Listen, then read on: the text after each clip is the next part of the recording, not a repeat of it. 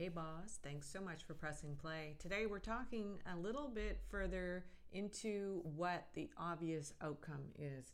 In the diagram on my website, go to louisecorville.com, you can see the visual for what I'm about to talk about. And I call it the BEFTER, the before and after. There are steps obviously in between, but they're, diving deep on where they are right now. So where is your avatar at the very beginning? In my example, they're the best kept secret online. The after is that they are virtually famous and they are in a category of one.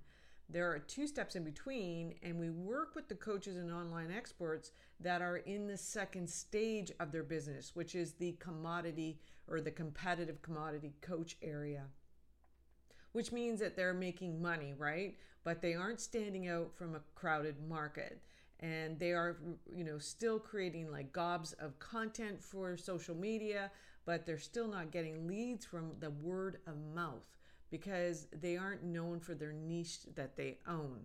Now, once I became known on Clubhouse as the funnel builder, I was asked to participate in summits. People started DMing me to help them. I didn't create hardly any social media. I only had pretty much this podcast. Your BEFTER is very important because your whole business is teetering on it. If the before isn't, maybe you in particular, then you have to do an ask campaign and go into those groups that maybe you've paid to be in that group and they're willing to help you with some of this side item. Now, don't be shy reaching out to people. They love to help you. So as I mentioned, you don't want to use terms that are overused. If you can coin a new term that people will instantly identify with, this was always going to be the best way to go. Try not to, be clever or cute. Stick with clear. Always stick with clear. The second stage is where my coaches and online experts are stuck. They need help getting to that third stage, which is being asked to speak on, stages, whatever stage that might be. It might be a virtual stage, it might be a live stage, or podcast for that matter. There's not as much social media being done, though they're still doing some because that's never going to go away, right?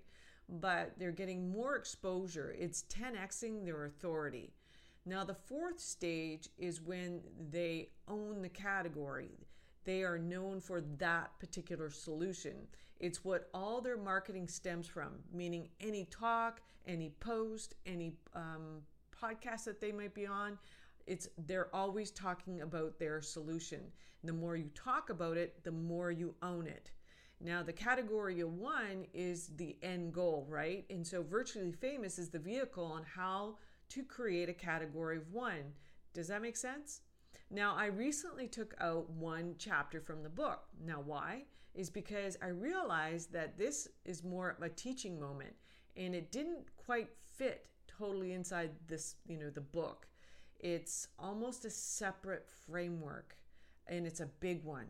And so I put it out, it's going to be out for a very, very short time on my website. It's called The Lost Chapter, and it basically is going to take you step by step to decommoditize your offer. Now, go to the link in the show notes to grab it now, because I love to change my opt-ins like I might change in my underwear, but definitely grab it now. It's at louisecorville.com. It's above the fold. It's called The Lost Chapter. Thanks so much for listening. We'll talk soon. Bye for now.